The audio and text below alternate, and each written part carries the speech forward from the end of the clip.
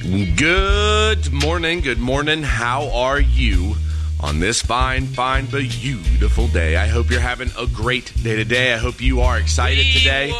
Today is the day that the Lord hath made. God made today for you, for me, for all of his believers, for those who will be a believer.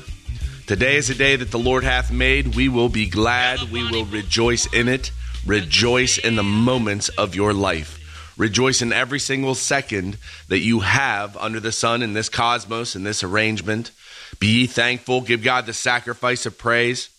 I've been talking to, actually went out last night, and I was talking to somebody I work with, and it just blows me away how depressing some people's lives are. And you got to make time, man. God gives you this life to enjoy. Be anxious for not. Well, I'm going to go over that today, but God gives you this life to rejoice, to do good, to get over. He sets the days side by side that we find nothing past him. But if you always have bad days, you got to start to change the habits and the habitual patterns you have in your mind. Change your life. Change the things that you do. Change the pattern. Start to pray. Start to go to God. If you don't pray to God, pray. Start to talk to God. Start to reveal your heart to him. He knows you. He loves you. He loves every hair on your head. He loves everything about you. He calls you his son, his daughter. There's so much love in that. And for those of you who have children, you know what that means. It's undeniable. You just don't forget it. He knows you. I was reading this morning in Philippians chapter 4, verse 1. It says, rejoice or be delighted in the Lord always. And again, I say rejoice.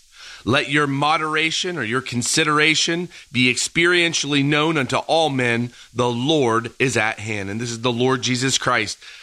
Rejoice. Be delighted. God tells you to be delighted. If you're not delighted, if you're not enjoying your life, you got to change your mind. Maybe ask God how to become delighted. Enjoy the moments today. Verse 6, be anxious.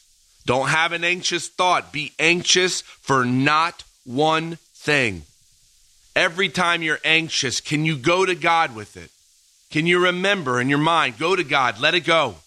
Don't dwell on it. You're not to be anxious for one thing, but in everything by prayers to God. And this is really important. It's not prayers to Jesus Christ. It's prayers to God. Be careful for not one thing, but in everything by prayers to God and supplications, which are prayers of personal need.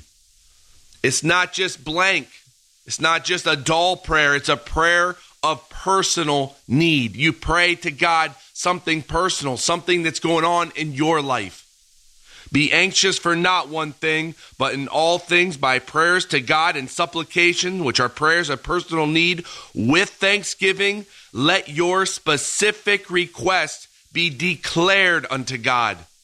It's not weak to pray to God. It's not soft. Declare it. Let God know what's going on. He's a strong God. He's a powerful God. All inherent power comes from God. He can handle it. Pray the big prayers to him if you're going through something. Verse 7, when you pray, and the peace of God surpassing all understanding or thought. There's no thought that can change what you're feeling. You can't just change it. God knows. He surpasses the thoughts. He surpasses the logical way to get through things. He created logic.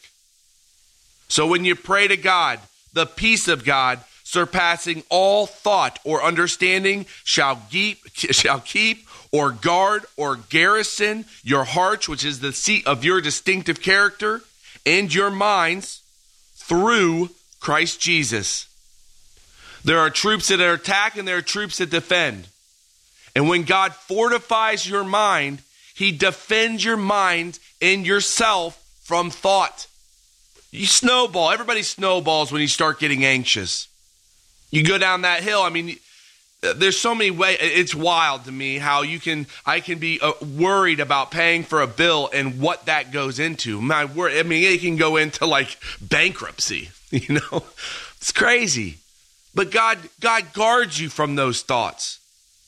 Start to pray to God. Start to change your life if you're living in anxiety. That is not the way we are to live in this life.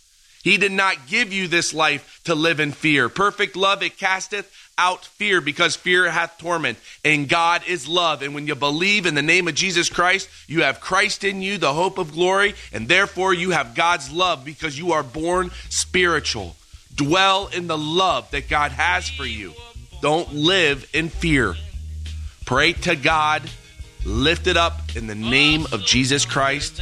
Have a phenomenal Christmas. God bless each and every one of you, and I'll talk to you tomorrow. As we sail into the mystic,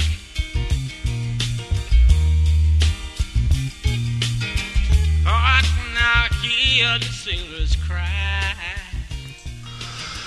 Well, Heavenly Father, thank you so much just for today. I thank you for just quickly getting me through that. I know that I'm kind of going a million miles a minute this morning.